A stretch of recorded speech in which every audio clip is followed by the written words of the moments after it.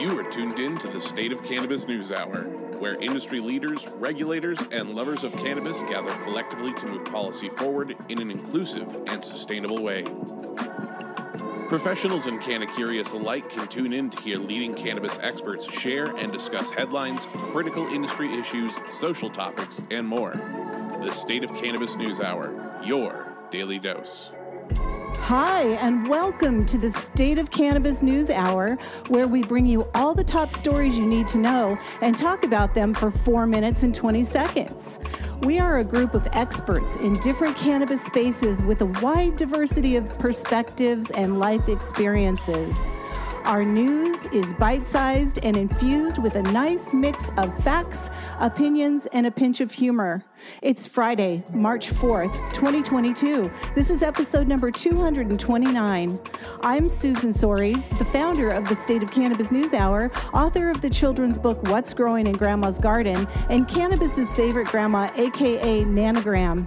If you're listening to the podcast or watching on the YouTube channel, this show is live every weekday at 9 a.m. Pacific Standard Time on Clubhouse. Spark it up with us and over 27,000 State of Cannabis News Hour members if you'd like to be an audience participant. That's one of the unique things about this show. Not only do we have a panel of expert correspondents, often we have someone in our audience that is intimately involved in the story. Otherwise, please subscribe to support our show. We'd love to hear from you, so please leave us a review. The following program contains coarse language and nudity. Viewer discretion is advised. The thoughts and opinions expressed in the State of Cannabis News Hour are those of the individual speakers, not those of any other speaker, the State of Cannabis, or its members. The statements made in the State of Cannabis News Hour do not constitute legal or accounting advice, and the State of Cannabis and its speakers make no representation regarding the legal status of any substance in any country, area, or territory, or any other authorities. The views expressed in this room do not establish any fiduciary relationships. The sponsorship of the State of Cannabis News Hour do not imply or constitute any endorsement by the State of Cannabis or the expressions of any of the opinions whatsoever on the part of the State of Cannabis or any of its speakers. Audience, feel free to raise your hands if you want to weigh in on a headline after it's been read, and we'll try to bring you up to the stage. Keep it brief and relevant, or you might get the gong.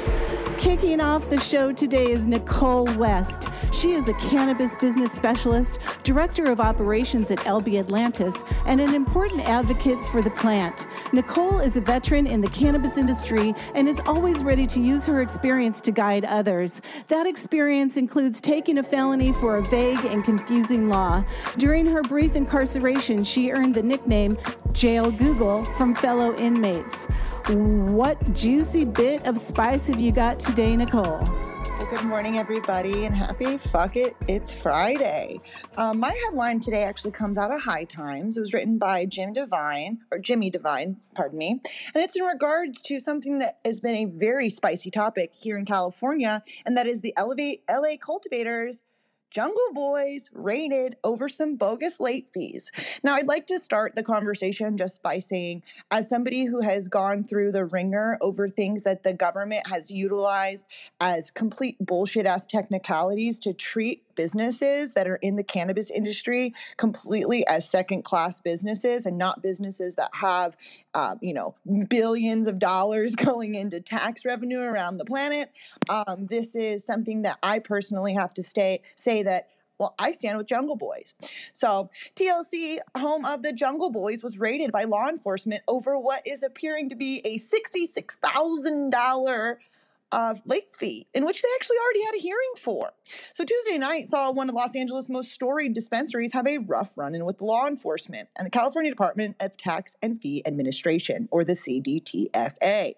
TLC is famously the headquarters of Jungle Boys. They are one of the premier examples of urban farmers bootstrapping their way to success in the modern cannabis industry, which has seen so many tragically fall short and have to sell a piece or sell out completely.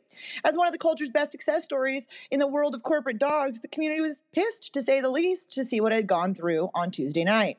Why?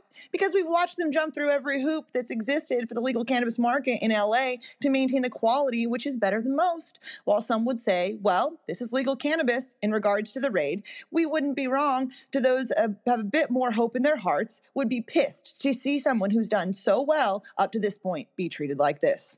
So what happened? Well, apparently, High Times got a chance to talk to Ivan to find out. So here is a quote from Ivan directly. So I want to make sure that everyone knows this is from Ivan, one of the owners of the Jungle Boys. At 5 o'clock in the evening, we were all sitting inside of the shop. It's the first of the month, so we're paying all of our bills, Ivan told High Times. We look up at the camera and see 1 car, 2 cars, 3 cars, 4, and we're like, holy shit, they must be chasing someone inside of our building, you know? We watched them come up to the first, what we thought was either chasing someone inside of our building or someone that worked for us, maybe had a warrant or something.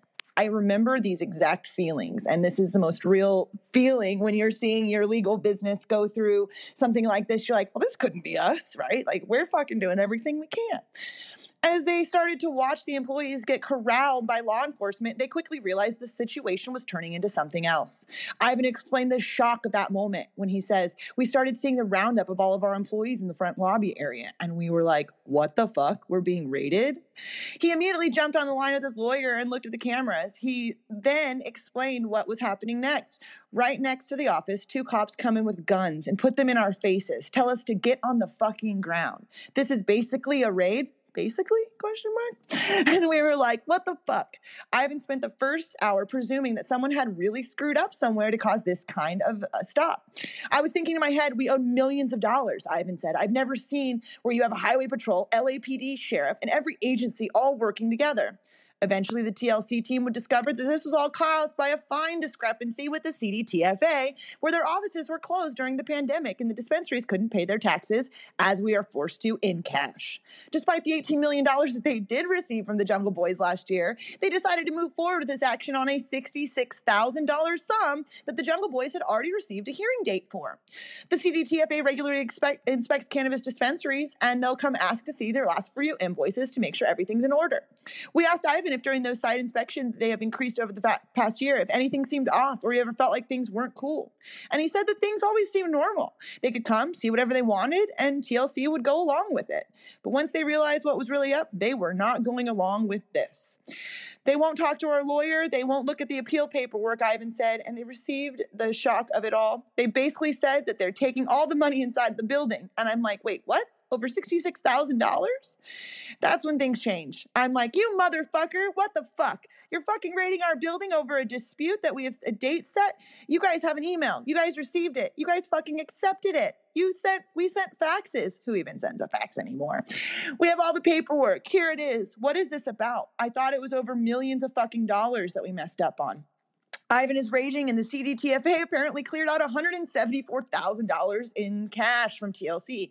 They even emptied the tip jars.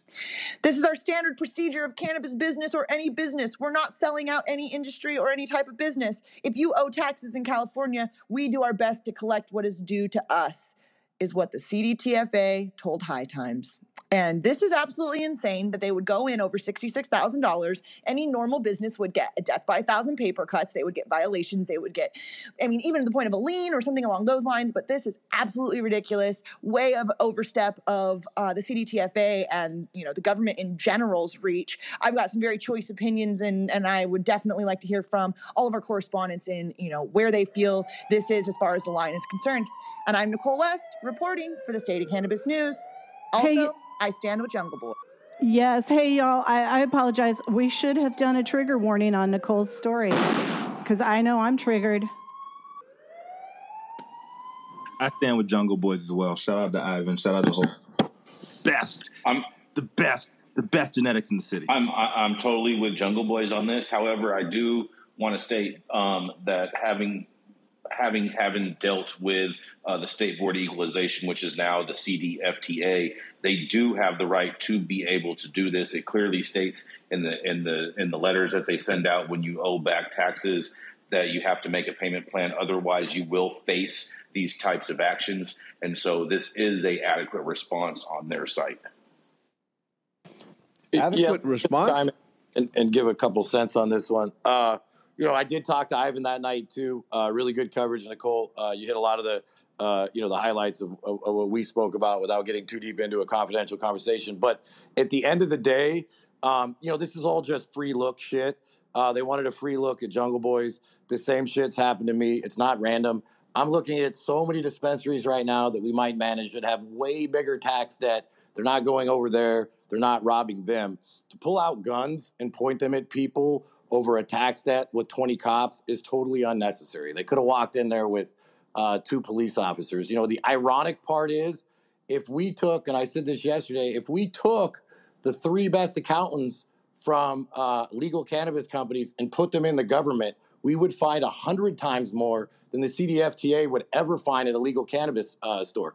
LA, $47 million in police overtime. Some of the tax money has been earmarked for police. The issue is the police is the biggest union. It's not a private sector union. It's a public sector union. So the money just goes in a fucking circle and they keep people in office. They're a huge special interest. And again, all you have to do if you want to get somebody inspected, and I know how this works, is get your opponent, get 10 people, or your competitor, get 10 people from that office to snitch you out a bunch of times to the CDFTA, and the random inspections and the collections will fucking come. We have an ATM in Riverside County that's been robbed that we still never got back, and they never really gave us a reason why.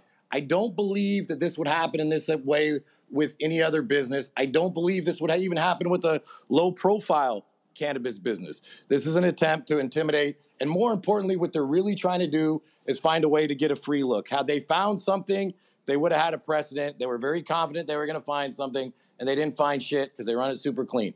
So, I mean, it's just the biggest form of tyranny and huge disappointment. And how the fuck does the CDFTA have that much power? And like I said, almost every cannabis company I'm looking at now has some past debt, some of them hundreds of thousands, and they're not being robbed. So, and by the way, if you're going to take the money, which it's a disputed charge, it was clearly disputed, count the fucking money you need and leave. You don't take it all and then refund them later. Makes no sense. I stand with Jungle Boys.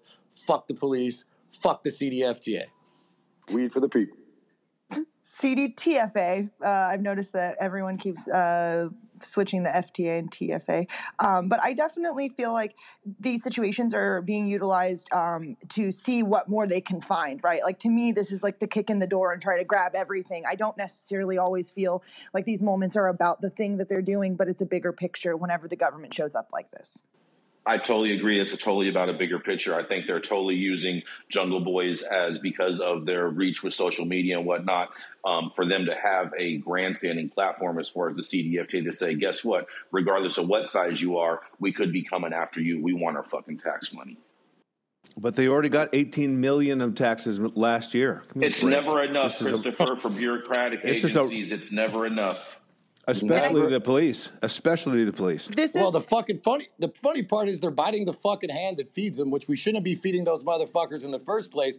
But like all those guys standing there, then there's some douchebag talking about, hey man, how could I grow on my 300 acres? Like, A, inappropriate, and B, shut the fuck up, cop. And look, I'm not hating on all cops in general. It's the police union and how they roll, and that the city officials, like, they're in office because of those police units. And since it's one party rule in the city of LA, basically there's no oversight anymore, right? The police unions back everybody, and nobody's auditing the overtime. There's more money in overtime that's paid, to city officials than that's collected in cannabis tax. So this idea that they need cannabis tax money, bull fucking shit. You don't even need to defund shit. If you just got rid of the overtime, there would be plenty of money to cover all the cannabis tax in whatever city a cannabis business is in.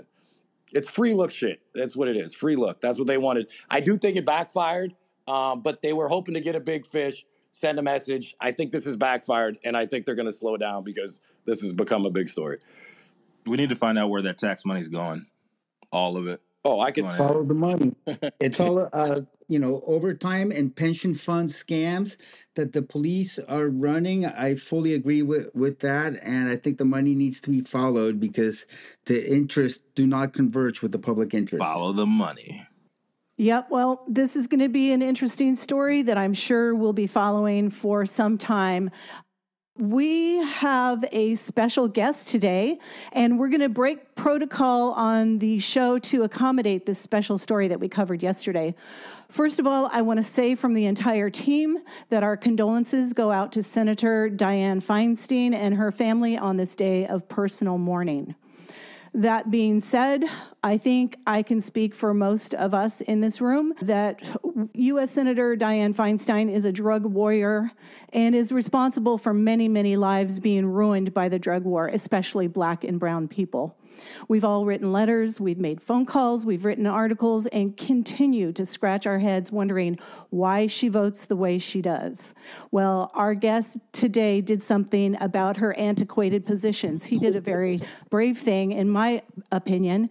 We covered this story yesterday. Fired former Dianne Feinstein staffer entered into senator's office, smoked blunt in smoke-filled insurrection, and Jamarcus Purley has agreed to come in and let us ask him anything. Thank you for joining us, Jamarcus. Hey, what's up, y'all? Thanks for coming in. Hey, can Take you hear it away, me? Rico. Yeah, you're loud and clear. Jamarcus. Yeah, I appreciate everybody for letting me pull up.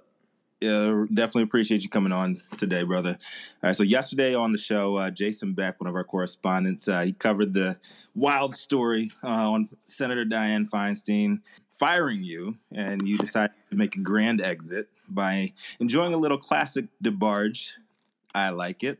After decided to cope with the situation by medicating on mushrooms and cannabis one last time in the senator's chambers. You filmed the entire incident, and the video's been making its rounds. It's going a little viral right now, so I like that part of it.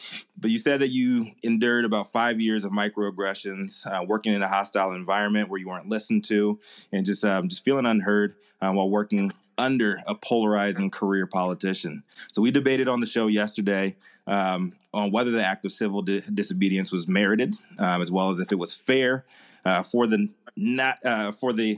right-winged outlets to call this a quote-unquote insurrection, as they clearly drew false narrative to white supremacists storming the Capitol on January 6th. Thank you for coming on with us. We just have a couple questions for you, man. Yeah, for sure.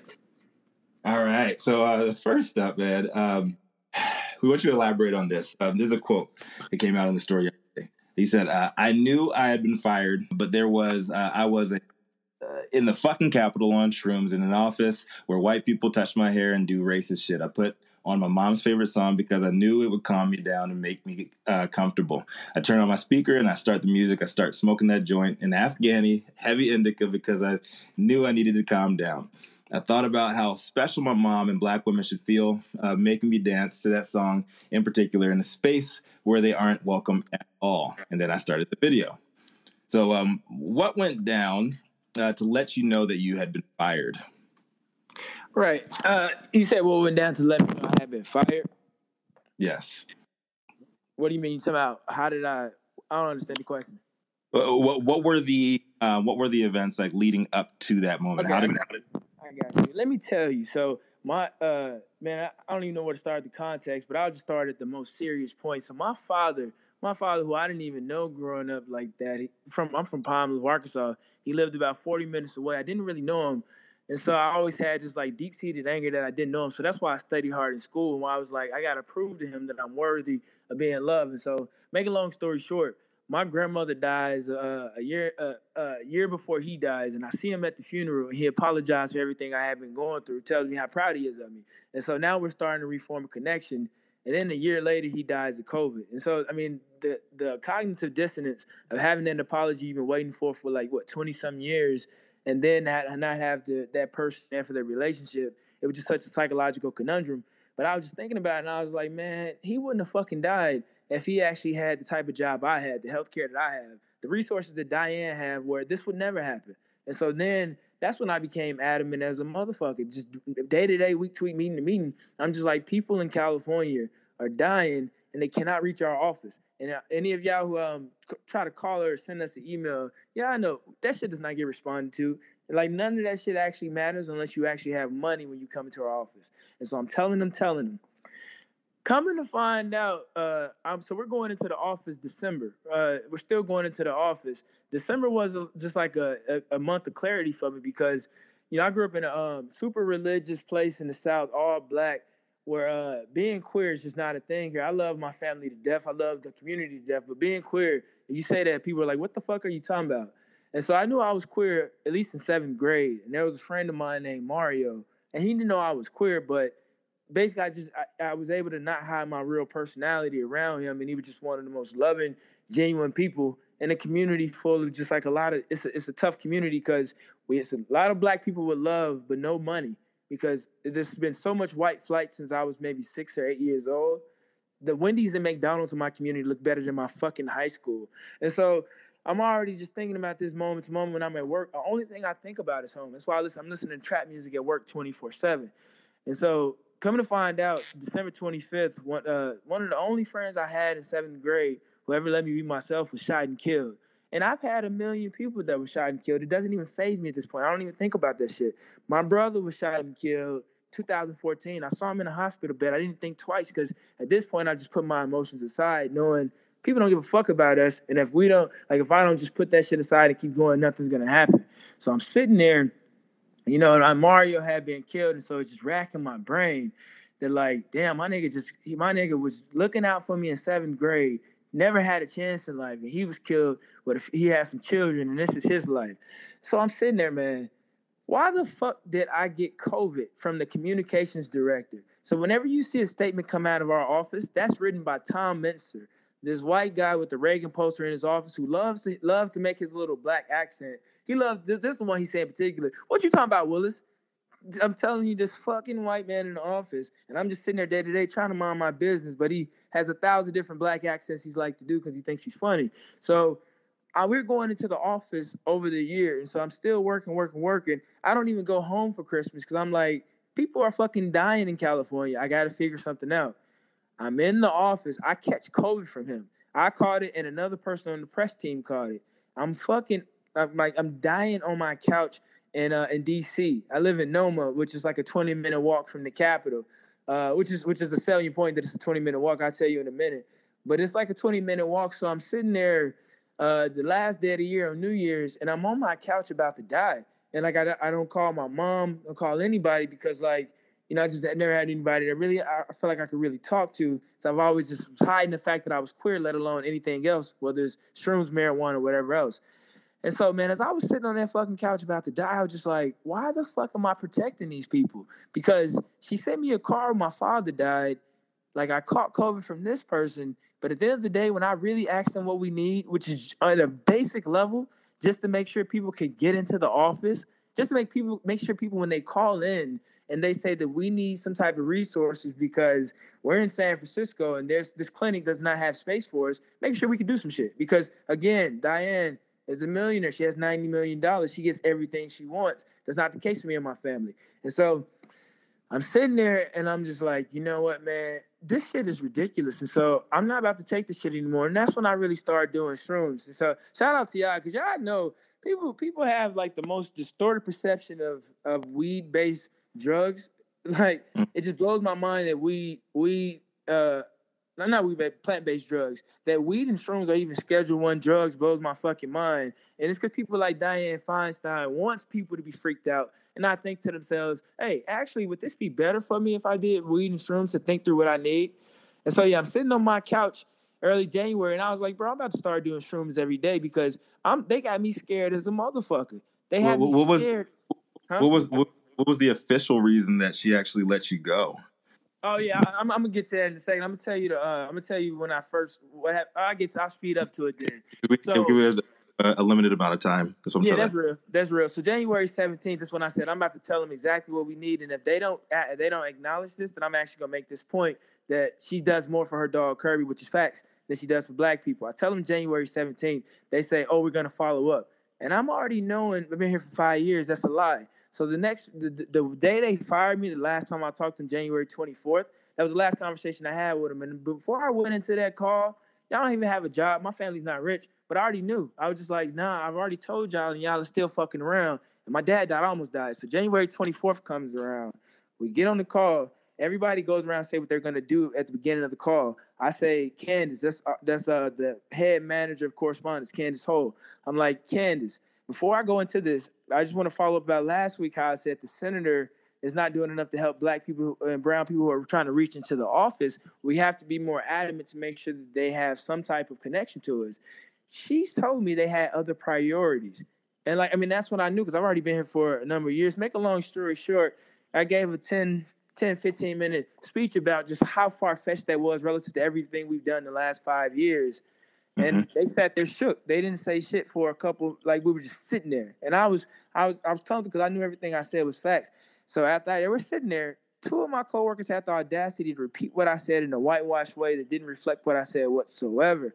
And so then Candace They weren't even listening to anything you were They weren't even listening, bro. Yeah. I'm trying to talk fast just to get it all out, but yeah, exactly. They weren't even listening. So Candace felt like, I guess she felt emboldened by that. And so she repeated what they said. And she said something like, and our democracy does not survive unless we all stand up. And I'm like, are you fucking kidding me? Like, you know me. You know that does not work with me. I don't play that.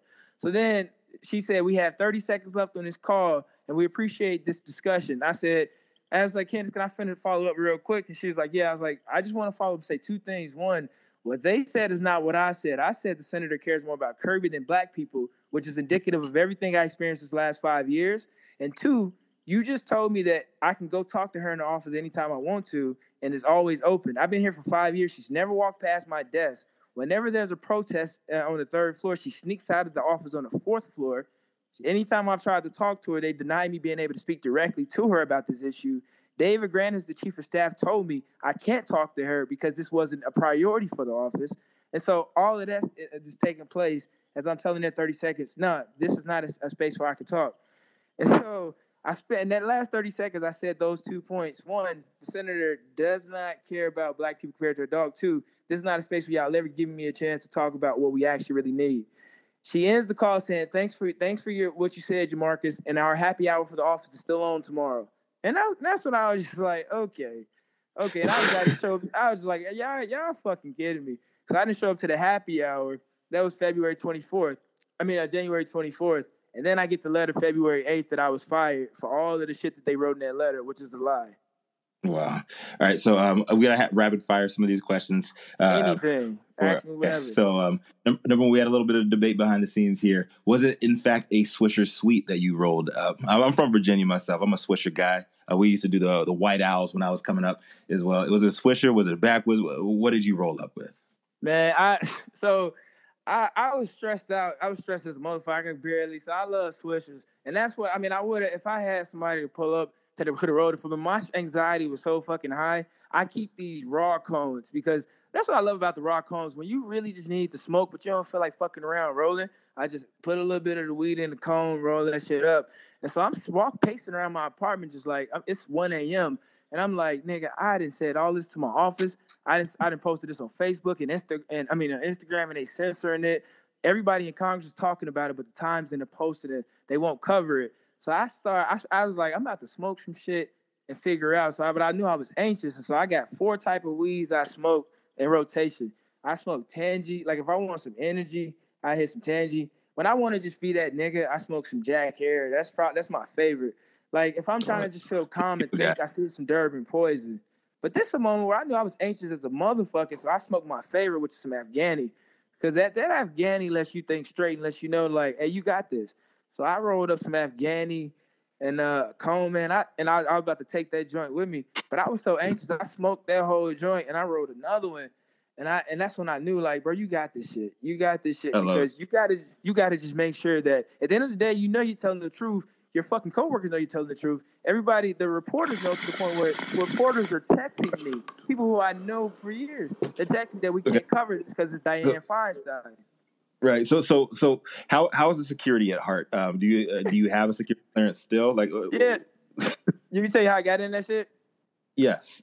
So bro, I live 20 minutes from there. Going back to the privilege, and when people say, "Yeah, I can throw in too many details." Yeah, I live 20 minutes from the building. You don't have to work. give us a brief overview. Like what was the process getting in? Yeah, so I walked there. I was wearing some Jordans because I was on the shrooms. My energy was so high, so I was just like, nah, bro, I got to get into this building for real. And so I was hitting that Afghani, and I was able to come to my senses. I had already walked 15 minutes. I walked back to my apartment at like 1:30 a.m. I ironed my suit, and I made sure I put that shit on because when you put on the suit, security doesn't exist. All you need is confidence in the suit. And so I walk up to the Capitol, bro. I'm looking at this shit. I'm talking to cops. And the cops are staring at me, and I'm freaking out because I'm on shrooms with a joint in my pocket. I walk into the Capitol. They ask for my ID. I show it to them, and I show it real quick just so they can't really see it because they don't really look because they respect the suit. I get into the Capitol. I'm walking around this shit for 2 hours trying to process, am I really about to do this shit? Because obviously I'm like, well, I didn't work my whole life to try to make sure I could be the next Obama or whatever. But this shit is serious. So I'm walking around. I really got to do it. So I finally, there's a tunnel that goes from the Capitol to where I work in the Senate. I walked down that whole tunnel for about 20 minutes. And I'm just looking at pictures of my sister on my phone. I'm thinking about black women. I'm thinking about my whole life. I'm thinking about my brother who was shot and killed. I'm thinking about every fucking thing that this country gave to me to let me know that they hate me. And so I'm walking there. I get to the office. And of course, these fuckers that don't really think through the details, they still let me have my ID and I got my keys. So I unlock the door. I'm in the office, man. I'm walking around there. And I'm really just taking a breath because this is a place I hate, but I know so well. So I'm walking around. I get to her office door. Bro, I open the office door. It's the loudest fucking noise that I've ever heard. And it makes sense because it's a noise where if you're in the office, you can't hear her from standing literally right outside the door. And so I'm fucking panicking. I'm in the office walking around trying to figure out how to turn off this screeching noise. It felt like cops about to come. And then I was just telling myself, it's like, at the end of the day, if cops do come, if I have this shit saved on my iPhone and I got arrested, they still can get it off. So I took the thumb ID off my phone so they couldn't get into it just using my thumb.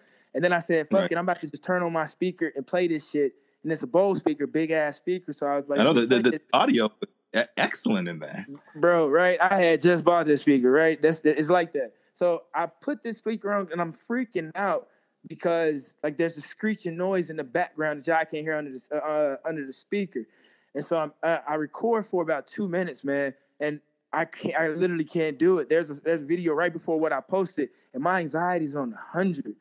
And so then, man, I started sitting there, and I couldn't figure out what to play. And nigga, I thought about my motherfucking mom. My mom had me and my sister in the projects in Arkansas, and people treated her like shit, and she worked up to where she is now. I thought about her, man, and I put on that song in particular because I love my mom. The weird shit about my mom, she doesn't like music, but the one song that she really likes is El DeBarge. I like it. And I was just like, you know what? It's a shit that I know black women in general would love as well. So I put on that song, man, and it just calmed me down. You know, it just took me back home to my childhood.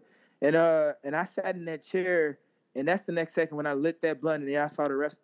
I love it. All right, so one quick moment here. We got to do a relight for the room, and we're going to get into one ad, and then we're going to go with the rest of the questions and finish it up, all right? Mm-hmm. Yeah. Thank you so much. You are tuned in to the State of Cannabis News Hour, your daily dose. The thoughts and opinions expressed in the State of Cannabis News Hour are those of the individual speakers, not those of any other speaker at State of Cannabis or its members. The statements made in the State of Cannabis News Hour do not constitute legal or accounting advice, and State of Cannabis and its speakers make no representation regarding the legal status of any substance in any country, area, or territory or any other authorities. The views expressed in this room do not establish any fiduciary relationships. The sponsorship of the State of Cannabis News Hour do not imply or constitute any endorsement by the State of Cannabis or the expressions of any of the opinions whatsoever on the part of the State of Cannabis or any of its speakers. Viewer discretion advised. High luxury equity brand. Local, authentic, lifestyle cannabis. Canna Express is a select equity brand enhancing highs for the everyday patient and recreational user. Smoke with class and experience. High luxury cannabis. Canna Express, available at your local Catalyst dispensary. At True Classic OG, we live by one motto: stay true. We stay true to our legacy cut of True OG that's always fresh, piney, gassy, and delicious. We represent the spirit, hustle, and diversity of our great city of Los Angeles. And we stay true to the plant, doing everything in-house to ensure you get the highest quality and consistency with every batch. This is what's made us LA's favorite OG. If you missed the beginning of the show, make sure to catch the replay here on Clubhouse or find us a few hours after the show anywhere you get your podcasts or on our YouTube channel. And if you like the content, please subscribe and leave us a killer review. Let's keep smoking the news. All right, so Jamarcus, why are state officials so beholden to the unions at the Capitol, and how do we get them the fuck out of cannabis policy in California? Oh, it was muted. The biggest issue is that we don't even take meetings unless it comes from somebody who can really donate to the senator. She does not meet with somebody unless it's somebody who works in a major government official like in an embassy or an ambassador, or if they're going to give money to her campaign. And so when you talk about what can we do, that's the lie that they're telling us, that we can do things within the system, when the problem is she has so much power that she only meets with rich people. She's never going to talk to me. She's never going to talk to my family. She's never going to see the despair that we feel because she doesn't have to, because that's not how it works indoors. Love it. All right. So what does Feinstein say about weed when the doors are closed, if anything at all? Oh, yeah. Well, she hates it. And I think the hardest thing about it is that there's so many issues she doesn't understand because she still has a mindset of things that were 20 years ago. Like, in meetings, you'll be shocked. She called BLM anti-American. Like, she called Black Lives Matter anti-American stupid. She doesn't know what DACA stands for. When Kevin De Leon was running against her, they had to keep breaking down to her who dreamers were. Keep in mind, there are hundreds of thousands of dreamers in California. It's fucking California. And she doesn't know what dreamers are. So when you talk about it, it's not that she even thinks through what her opinions are. She still just runs on what she's had the last 15 years. And staff, particularly the chief of staff, David Granis, he runs the office himself because the senator's barely there. And that's why you hardly ever see her. You might see her on TV once in a while, but the office is really ran by David Granis. And David Granis, I don't want to get into it, but yeah, it's out of control. Has anyone else ever smoked weed in Feinstein's office? Are you a American pioneer? Not that I know, but people do Adderall in the office 24/7. Adderall is a huge addiction throughout Congress. And I don't like doing Adderall because I have anxiety. And I've done Adderall before, but like my coworkers do Adderall 24/7. And that's the only way you can get through that job for most people in terms of they're constantly just popping, working 24/7, not even owning nothing but emotion. And that's why I knew I had to start smoking weed, because at one point I tried to get in there and do Adderall with them. And I was just like, nah, this is freaking me the fuck out because I already don't even want to be here. And that's when I knew weed was something I had to do. So people don't really smoke, but they drink 24/7 and do Adderall. Sounds like the finance industry where I used to be. Is the epitome of it, yeah. So, in your opinion, does Big Pharma control her position on cannabis? Oh, for sure. And that's the hard thing about it as well, because they have so much power. Because what they're trying to do right now that they see there's a push for it to be regulated, they're trying to make sure that capitalists like her could actually center the market. They can cut out all of the actors who are actually pushing to have cannabis legalized. They're going to try to make sure they're criminalized until people like Feinstein could actually buy up the land and have the resources to actually make money off of it. Because when she talks about it, like, she doesn't even disagree with actually taxing and getting the money for it. She doesn't agree with certain communities being able to actually legally work within that field of commerce. And so we talk about capitalism. It's funny when she doesn't even try to support our communities growing the shit we need. But when a big person comes into her office and say, let's think about this banking bill to make sure that we can get money from weed through banks, she's like, okay, maybe, if they have enough money. And that's the epitome of it. That's the problem. Has she even had any meaningful meetings with anybody on cannabis? Anybody in the industry? Nah, she hasn't had any meaningful meetings with anybody in the industry. The only thing that she thinks about is, so Justin Sharon, who I work with economic policy. We've been trying to put bills in front of her to try to make sure people can bank. You know how I'm not exactly sure how it works for everybody, but how you can't have a bank account and actually have your money go straight from like this cannabis company to your bank. We've been trying to make sure that there's more safety so people aren't just keeping everything in cash. And she's kind of thinking about, well, okay, I already know it's a prevalent thing in California. People smoke and sell weed, so maybe I'll be open to like them being banking at some point. But the actual act, the legalization act in and of itself, she doesn't support. She just sees the trend and wants to make sure she can capitalize on it economically. Right. How much is a quote unquote bunch of mushrooms? You said what? How much is a quote unquote bunch of mushrooms? Oh, well, it depends, because every morning I'll have some tea and I'll add some shrooms into it. And so I have maybe like 3 grams of shrooms. And so 3.5 grams is like a single trip of shrooms. And so I like basically a whole trip in my morning tea. It's a nice trip to work right there. I'm telling you, man, it has me so clear-minded, because I used to drink a lot. I used to drink to try to get through that job, because it's like alcohol is basically free in Congress. They have receptions every day. And it's to the point where I started getting depressed a couple years ago. And I was like, I don't really want to drink like this, and I don't even like it. And that's when I started turning towards weed. And that's when I started turning towards shrooms as well. Because like the drinking and Adderall culture is a huge problem in Congress. And that if you don't really align with it, it's hard to like keep up. Right. So did you contemplate criminal prosecution before going on your trip to work the last day? I did.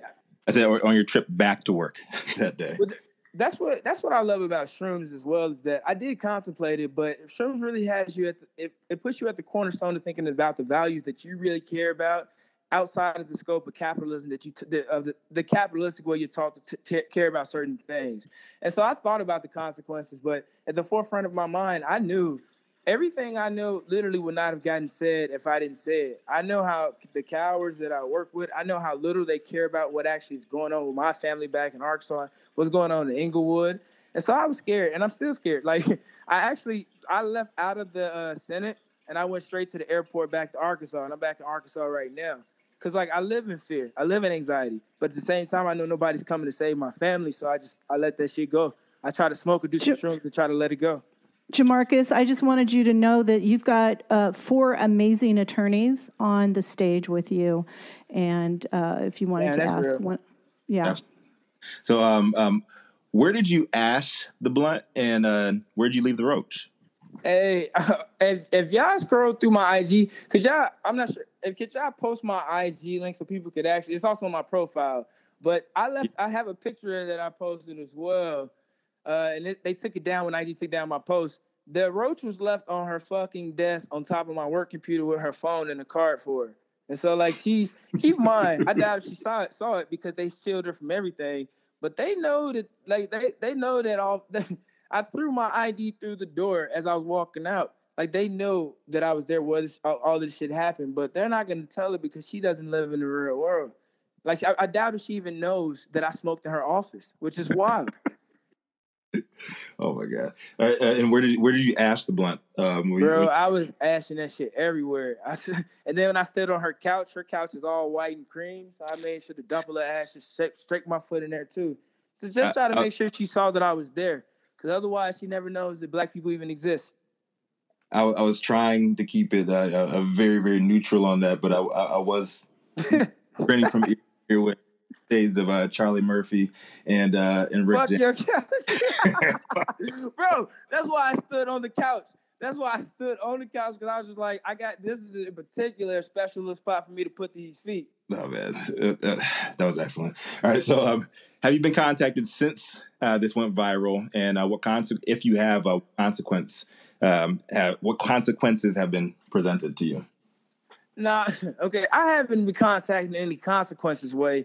The fucked up thing is that, and I want to say this point in particular, before I even did this, before I even took time to even think about smoking in her office, I've been contacting the New York Times, the Washington Post, Politico, all of these organizations for the longest. And not even just into thin air. People who I personally know who contact me because they try to get resources from me. I've been telling them for the longest about what's going on. They didn't do shit.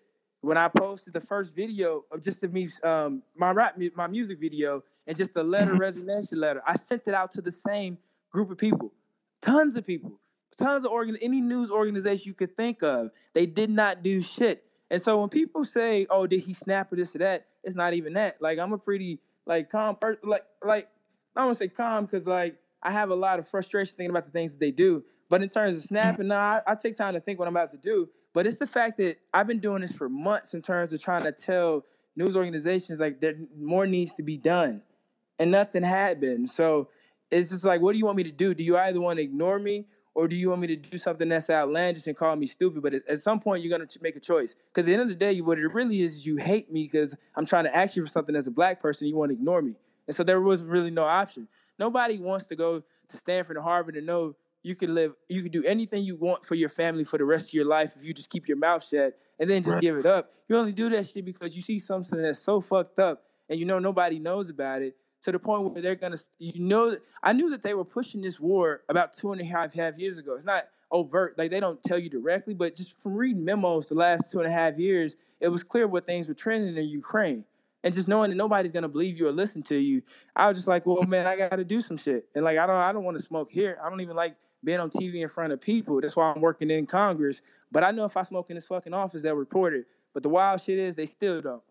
Everybody in Congress knows about it, and they still don't report it. And that tells you where we are. It's like, nah, if I'm civil, you're not going to report it. If I'm outlandish, you're not going to report it. So there's really no fucking option other than just still trying to make sure we get into your face. Listen, brother, as a black man and a Northwestern grad that spent 10 years in corporate finance, I understand through and through everything. Mm-hmm. What are the top 3 things that Feinstein's camp does not want the public to know? I would say the first one is definitely about DACA and Dreamers, because that's the biggest issue that we have, because people don't really protest the office. And that's why I love that this article had to come out in Latino Rebels. I want everybody to know the publication that first took this was Latino Rebels, and it was written by Pablo. And it's important to know that they actually stood up when nobody else was willing to. So the biggest thing is that the senator does not support DACA. And she has Trump's position on DACA, and she says that these people, that's like her words, these people are not even citizens here, and they should be trying to skip the line. She says this on work calls, and everybody just tries to laugh it off. And I'm just like, what the fuck? She literally does not like brown people, and that's why she doesn't go to Los Angeles. So that's the biggest thing, because when Kevin De Leon was trying to primary run against her, we were starting to get protests in office. And that was the first time she had really been getting protests where people were physically coming in. Where one of my interns, he was protesting the front office. And so they were really adamant to make sure she stopped talking about immigration in public and stopped putting immigration bills forward, because she's really far away from the issue. And so that's the biggest thing that I would say. I'll say the second biggest thing is that during the 2020 BLM protests, the shit she was saying about Black Lives Matter and just the protests in general and about George Floyd, I mean, that's the crux of it. Because she was trying to blame George Floyd, saying, nah, if the cop that has him on the ground, he must have did something. She does not, and she's not, and that just blew my mind, because I'm just like, wait, why don't y'all show her the actual video and give her context? But they don't do that. Just the matter, the fear is just shocking to me, where this person is on a staff call with 50 to 75 people talking shit about George Floyd in the middle of a chaotic environment, and she's acting like everybody's acting like that's cool. And there's only 2 black people on the call, and I'm talking to the other black person just like, what the fuck is going on in this office where our bosses call it Black Lives Matter stupid, and nobody else even give touch anything. So I would say definitely in her positions on DACA, BLM, and I would probably, I don't want to just make up something. I can't think off the top of my head of a third one, but those 2 in particular are the 2 things that the office and David really shields people from. And so if anybody asks her, don't ask her about, if anybody were to interview her, don't ask her about me.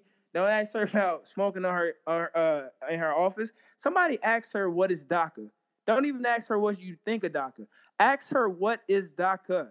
And that's all you have to know, because she doesn't know what it is, and that's stupid. Oh my God. All right, so true or false, Senator Feinstein's idea of drug reform is moving the DEA museum flyers from the front of the office to the back of the office. Facts on facts. Facts upon facts. Is it true that a Chinese spy drove her around for an undisclosed amount of time? I'm not sure. And people in the office, they make jokes about that often, so I'm not sure if it's true or not. And so, because I've asked the chief of staff, and he made a joke about it too. Hold on. People are joking about this in her office. Bro, you'd be shocked about the morbid shit we joke about. Keep in mind, these are people who are writing memos to help authorize drone strikes. This is, we act cool on the outside, but it's all Adderall and alcohol for some people, weed and shrooms for the other. It's the most morbid set of people you could imagine, man. And so yeah, we joke about it, but I'm not sure if that's true or not. And I asked the chief of staff and asked the last one and this one, David, and they both joked about it, so I'm not sure, but I wouldn't be surprised. But I can't confirm.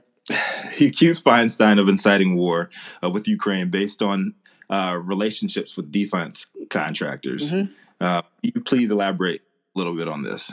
Right. So we get So we get a ton of memos throughout the day. People who work on different portfolios. So I work on economic policy. So anything that's associated with trade, Social Security, finance, tax, banking and finance, that's what I work on. But the cool thing is, every fucking memo that goes into the office goes to her assistant's desk that's right in front of her office. So you don't have to actually open the door and hear that loud ass screech. And so what they don't know is that I used to get in trouble for staying at work late for every day. And they'd be like, you can't stay this late, we don't pay overtime. What are you doing? I'm just working so hard. What I was actually doing is I would go to her folder, I would take out every memo, and I would just read every single memo in there and just document it. And so and that's the whole thing about it, where, to your question, I can't really just say like, oh, this is how, because that's not even how it works in politics. You're never going to read a memo that says the Democrats are going to help Raytheon and Lockheed Martin stock by supporting the invasion into Ukraine. It's not how it works. But I've been reading memos about after work the last 5 years in her little red folder. That just is all the tidbits together. If you just logically think about what situation is happening and what's in these memos and what they're asking for. Man, it's deep. All right, so do you think that the daily mushrooms that you consume contributed to being fired?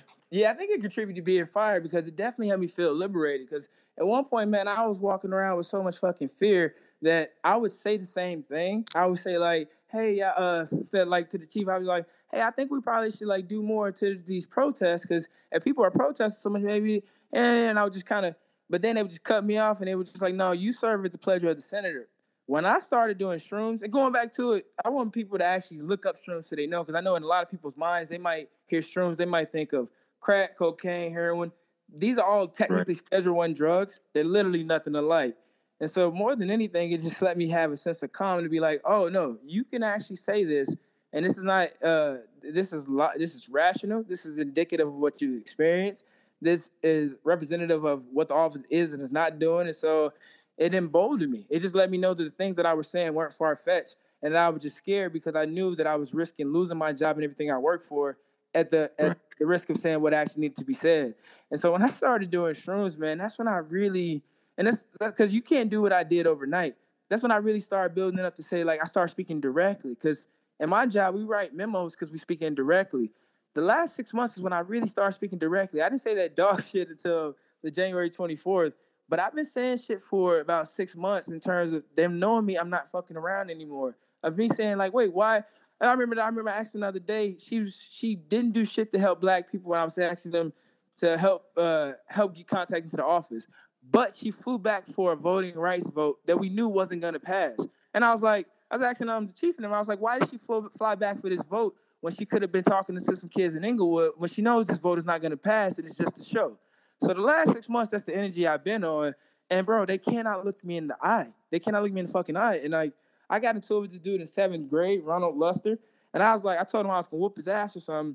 And it obviously didn't turn out like I thought it would. But he made a point to me to say, if you have a point, make sure you look people in the eye so they know what you're thinking. And when you said that you didn't look me in the eye, so I knew you were scared. And it was real. I saw the last 6 months, man, I've really been looking them in the eye on these shrooms. Because, you know, shrooms, you can't avoid not telling your real opinion. And they're terrified because they know that I'm telling the truth when I say, why is she flying back for this vote? Why is she doing this or that? And there's no answer other than she's just doing performative arts to try to act like she cares about black people, but she doesn't. Because, you know, going back to the voting rights thing, you need 60 votes for cloture. You know we're not going to get it. And you know there's a better use of that time and energy. Why are you doing this? My family's actually struggling. Stop fucking around. Oh, man, I love that's that ego death right there, man. And when I found cannabis as medicine. Yes, ego death, the epitome of it. Yeah, when I found cannabis as medicine, that was my liberating force to get me the fuck out of corporate finance. So I applaud you. I love everything that you brought to the table today. We do have a guest on stage with us today, my man Justin Strakel. Are you still on with us? You want to ask a question before we tap out? Yeah, do we have any more from the correspondents on stage? Well, I have a personal question. And then let's give him an opportunity to ask our attorneys anything. My one personal question that I have, man, as a black man from the South, I'm from Virginia as well. I tried not to interrupt you early, but what was really resonating with me was your comments on like being queer in the South, right? Like, I'm not a queer, but I was brought up, and I do joke and tell people I'm from the Michelle Alexander School of Thought, so I can't be racist, but I can be a bigot. There is a difference there, and but I grew up in a military family from the South as a black man, so being gay was a sin. You know, I didn't really socialize with anybody who did not look like me unless they were on a sports team. Right? And it wasn't until I started smoking weed more in college that I started to have my first gay friends, my first white friends, brown, all between, and I realized these people aren't evil. These people or anything like that. Now, do you think that more education on cannabis and psychedelics could somehow help a lot of these politicians spread the good word and actually get a lot more done when we see gridlock every day. I don't think so. Like, I think that it can holistically, but I think from the political standpoint, I don't even like to use the word politicians in general because I feel like there's such a fundamental distinction between local, state, and federal politics. Like, I think at a local level, like my mayor, who was the principal when I was in 4th grade, we can actually talk to her. We know her. Nobody actually knows Feinstein. Nobody actually knows Chuck Schumer. They know who they appear to be on social media. And so it's not even about educating them. They're lying. And that's about, for me more than anything at this point, it's just about not even avoiding the truth to try to fit within the system. As opposed to just saying like, well, I may never get a job again, but let me actually be direct. They're lying, and I have lied for them. Let me tell you some shit. I've literally written something that the chief of staff told me to rewrite as a lie, that I rewrote as a lie, that went up to the senator, that got through, that was in the news, that somebody told me, and I'm knowing it's a lie. And that's when it fucking hit me at one point. That was a few years ago when I was like, somebody's telling me some shit I wrote as a lie that I really could have just fought and made sure that I told exactly what it was, but I was too scared to. And so, like, to your point, I don't think that they even care. And going back to our actual communities, I know my family, and I'm back at home now. I realized I wrote something on Facebook recently in terms about, like, me and my mom have never really got, we've always been beefing 24/7 because I always felt like I had to hide the fact that I'm queer from her. Since I've been back at home these last couple weeks, or last week or so, I'm like, I don't even think that it's a lack of education. I think that people in my hometown, Pine Bluff, Arkansas, they're running so fast trying to keep up with capitalism, trying to keep up with how to survive in the midst of absolutely nothing in the gutter of Arkansas where people don't give a fuck about us. It's kind of illogical for me to talk to them about embracing my queerness when, like, it's not even something that we even think about for them, for that they need to make money in their lives too. My mom knows that if I'm openly queer, it hurts me to survive in this country, and she knows her job as my mom is to try to help me survive no matter who I really am. So I feel like at the end of the day, I'm realizing we're trying to make solutions to problems that were just fundamentally created in the first place when this country was founded. Because at the end of the day, I feel like we don't need any more of these education programs. Brown people just need fucking money. We literally just need money, not Social Security, Medicare, Medicaid. We need money to get out of the problems that we're constantly in perpetuity. Because the problem is we don't have any power to our voices. If we speak, we don't get paid. And at the end of the day, we try to survive for our families, so we can't speak. And so that's why I'm just like, well, fuck you, man, I'll speak. And if I don't get paid, it is what it is. Right. And so now that you have blown the whistle, are you worried about reprisals from people who routinely authorize those drone strikes? Yeah, bro, man, I really am, because like I'm getting hate calls and spam calls and messages around the clock. And and I'm trying to keep myself motivated and shit, but it is overwhelming. My hands are just sweating 24/7, and I'm just like, right now I'm on the phone pacing around because I'm getting calls as I'm talking to y'all, and it makes sense in terms I'm giving out my number, and then people are just spreading out, just like, look at this page, and I'm getting random ass messages on Instagram and Facebook, a lot of fucking hateful messages. Breitbart was the first newspaper to report this. I reference Latino Rebels because they reported that actually from the real perspective. Breitbart reported it from a perspective of hate, and I get so many messages from those people as well. And so, I've never had this much public criticism in my life, and so it's pretty overwhelming. But I fuck with it though, because I know at the end of the day, like, it's coming from the right place. I know I'm so overwhelmed because I'm back in Arkansas right now. I haven't had shrooms or weed in like 11 days, since it's not really a big thing here. So I know that's a huge thing contributing to my anxiety as well. But every time I see a spam call, man, these fucking messages that are like, I fucking hate you, all of these things, I'm like, well, this nigga took some time out of the day to let them know how they feel about me instead of saying something about them. So I'm trying to just remind myself, because it's really overwhelming, but I also think it's the right thing to do. Somebody get this man some shrooms and some weed, please. And pass safe banking. Fuck safe banking. What is next for you after all of this? Well, two different things that I think about, and this is a hard question because I actually don't even believe in X anymore. Like, when I did shrooms, I realized we think so much because we try to keep up with capitalism and people who have power to do what they want at any moment. The shrooms, more than anything, told me that I just need to trust my own intuition. And so many times we have to deny our intuition because we have to listen to these white voices that are paying us. And now that I'm trusting my own intuition, I don't really have like, oh, this is what's next. But the two things I think about, one is that I'm really into music. I've been wanting to make music since I was 6 or 8, but I know, like I knew there's a lot of shit in my community, so I really started focusing in school to try to figure out what I could do. But like, now that's something I really want to dive into now. And I have a few songs written. And two, this is the shit that's really on me. I'm about to come to California next week, and I'm sending a bunch of emails right now to try to work this shit out. Where in California? I'm planning on coming to San Francisco because we need to protest the fuck out of her office until she resigns. And I'm not going to push anybody into doing anything they don't want, because these last 2 weeks have shown me how many people hop off the bandwagon when it gets tough. But around the clock right now, short term, I'm sending messages 24/7 to try to pull up to California in the next week to try to make sure that as much as the CNN, Washington Post, New York Times does not want to put this on TV when everybody's talking about it in Congress, I'm going to make sure there's a fucking protester outside her office as soon as I can so they can't avoid it. And then two, getting into music. But that's the only two things I think about, like speaking my real voice and also making sure she can't just keep sitting there not helping anybody. Because California has 40 million people. You can't have a senator wasting time. Oh, man. Speaking a lot of truth here, man. I definitely appreciate your time with us today. A couple of things here. I wanted to see if you had any questions for the attorneys that we have on stage with us. We have some pretty high-powered people on with us, and you're in the presence of pretty good company right now. So is there any questions that you have going forward? If you need help, anything.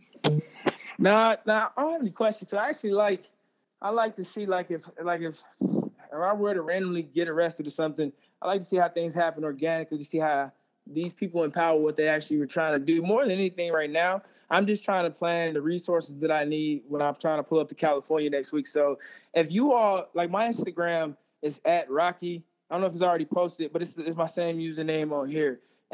I know for a fact, people have been protesting our fucking office for years.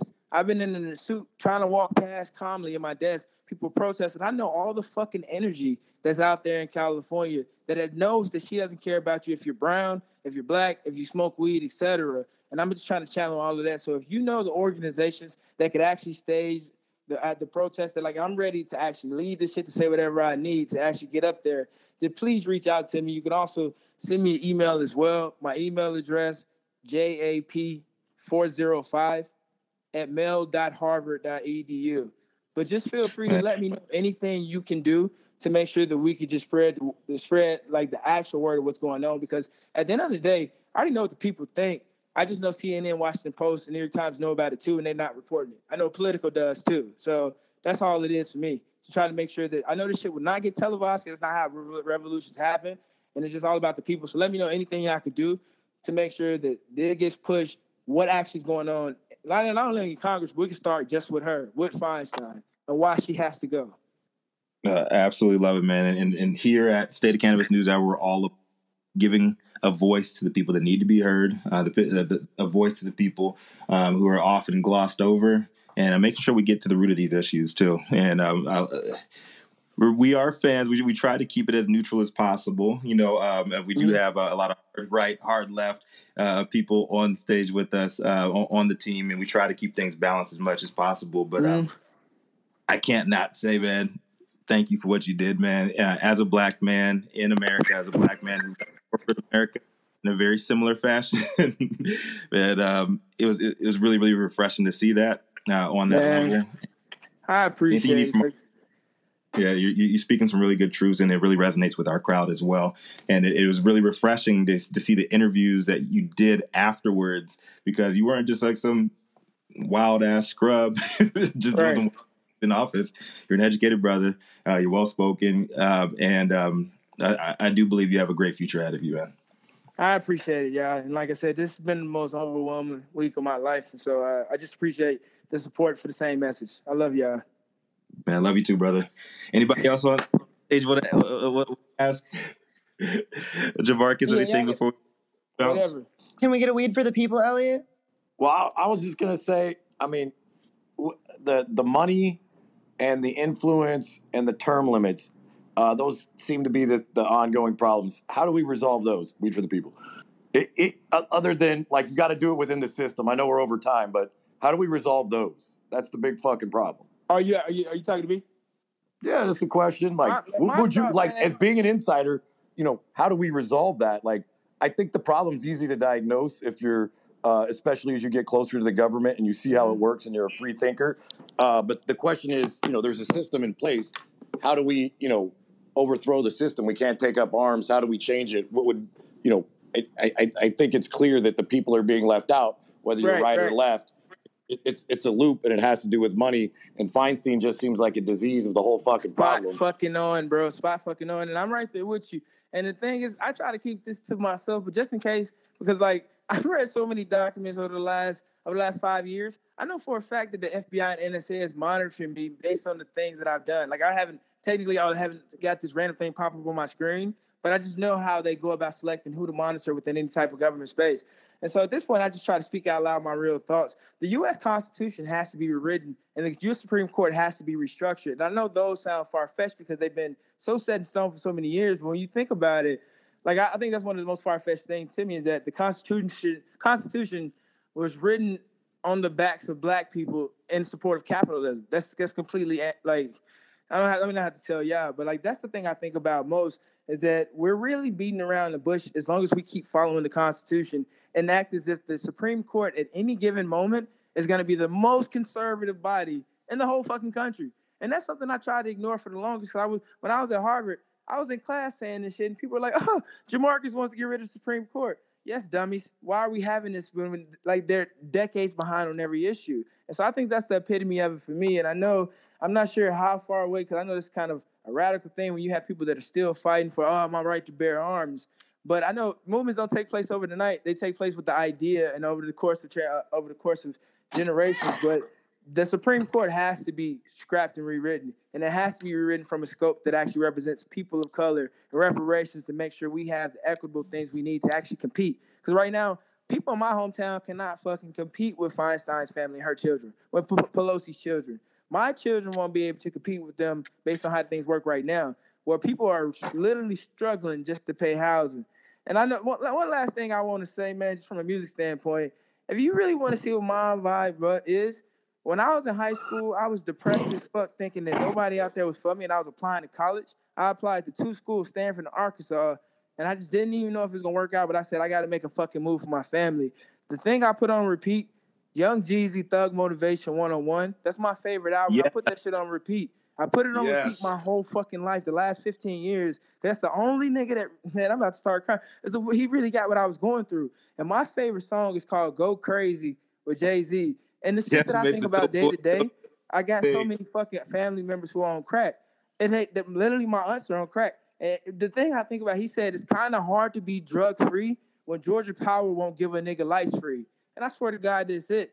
I know my family's on crack and all of this shit because they've been broke their whole lives and they have no thought of being able to escape this shit. And so that's what's on my mind day to day. Well, they say rap music is CNN from the hood. Jamarcus, let me ask one question in regards to your last answer.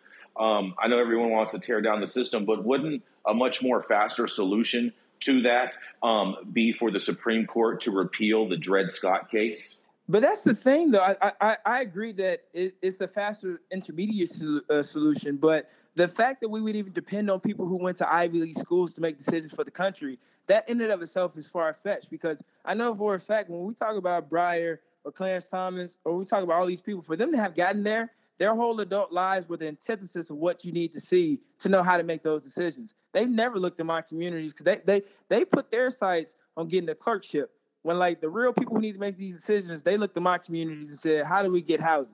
And so like, at the end of the day, like those are temporary fixes, but those are not the people that can ever make the decisions for the people who are really struggling. They don't know struggle in the same way. They may have struggled as children, but their adult lives were a completely different phenomenon than what people day to day I see here back at home are going through. Yeah, so many facts there. So many facts. Any last ones from anybody else? Jamarcus, what did you study in college? I studied English and African American studies. And that's the shit that really got me because, you know, I didn't even go to college just because I went because I really wanted to just like write and work on things associated with black people. Well, it gets me, and I don't know if y'all saw my interview or in the article, I told them, the chief of staff on multiple occasions, the way Senator Feinstein writes these letters, it would never reach my community because this is not how we talk at all. like in so many, the way she phrases this is directly appealing to white liberals at the expense of my community who needs to hear from her. And the amount of shit that I got from my chief of staff my first 2.5 years in the office, and it's tough because that's when I started changing, and when I started becoming less radical. I mean, I started becoming less adamant to talk about what my community needed, because they were like, no, it's not your job to tell us how to write. You write at the pleasure of the senator. And the senator, she always makes a joke. She always says, like, if you think his how it should be, you run for senator. And I'm like, well, who the fuck, what adult says that when the staff member's saying you're not really understanding what's going on? She says, why don't you run for senator? And I'm like, okay, that's how I know. That's how I fucking know. Said that because she knows she's not going to step down. Right. Because she knows that's a fake comment. Like, you run for senator. It's like, okay, I'll run for senator. This black dude from Arkansas is trying to, come on. Like, not to say you can't, but I'm saying for that to be her response in serious conversations, it's far-fetched. And the thing I hate most is that she can get away with it, because at the end of the day, she does not have to come in public and say anything. And I want to say that, like, keep in mind, the dude that I caught COVID from, who talks in his black accent, is still the person who's writing out these press statements saying we're not going to have a comment. And I called one of her staff members, one of the few black people, called her racist, and she still does not have to make a comment publicly. And, like, that's the thing about it that gets me, is that I know how this works, and I've been here for years. What they're going to do is they're just kind of going to wait till the story just passes over, and it's already not even being covered by the main news. And so it's always just like, what can you fucking do? But that's why I appreciate y'all, because it all starts somewhere, and I know it's never going to start at the top, because revolutions don't get televised. Oh, we will be televising the revolution. Yeah, I fucking appreciate y'all, man. Everything, man. No, we appreciate you so much. Susan, you want to come closer? Yeah. Thank you so much, Rico, for the beautiful interview. And thank you, Jamarcus, for giving us so much of your time today. It was a really, really great show. Thank you. Mm-hmm. I appreciate that. And again, if anybody has resources of political activism or social activism organizations in California, particularly the Bay, definitely reach out to me and let me know anything that can be beneficial, whether on Instagram or my email address, jap405@mail.harvard.edu. Just so you know, Jamarcus, you got a job offer in the chat already today. The chat was very, very busy. This show will be available as a replay here on Clubhouse in a few minutes, and then I've cleaned it up a little bit, and it'll be available as a podcast anywhere you get your podcasts. Oh, that's perfect. In a couple of hours, yeah. And then I'll push it out to our email list. So hit me up, Jamarcus, if you want me to put any of your contact information or anything like that. Thank you. I do. And when you say hit you up, just on what? You talking about send a message on? Yeah, I'll give you. Yeah, we're texting, so just there in the text. I'm tripping. Yeah, you're right. But yeah, that's perfect. Thank you, Susan. And I'll send you my email address too. Thank you so much. Really great show. Big thank you to Nicole and Rico for co-producing the show. Thank you, audience, for being our eyes and ears when there's news in your city, county, state, or country. Your addition to our show makes the State of Cannabis News Hour news you can trust.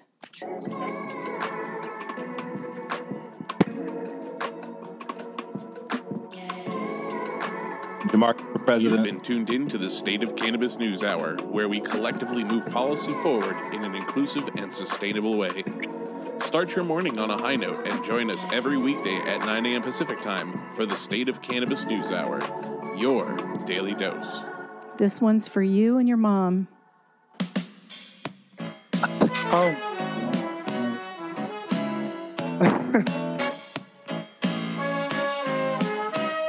Smoke them if you got them. Say goodbye, Rico. Goodbye, everybody.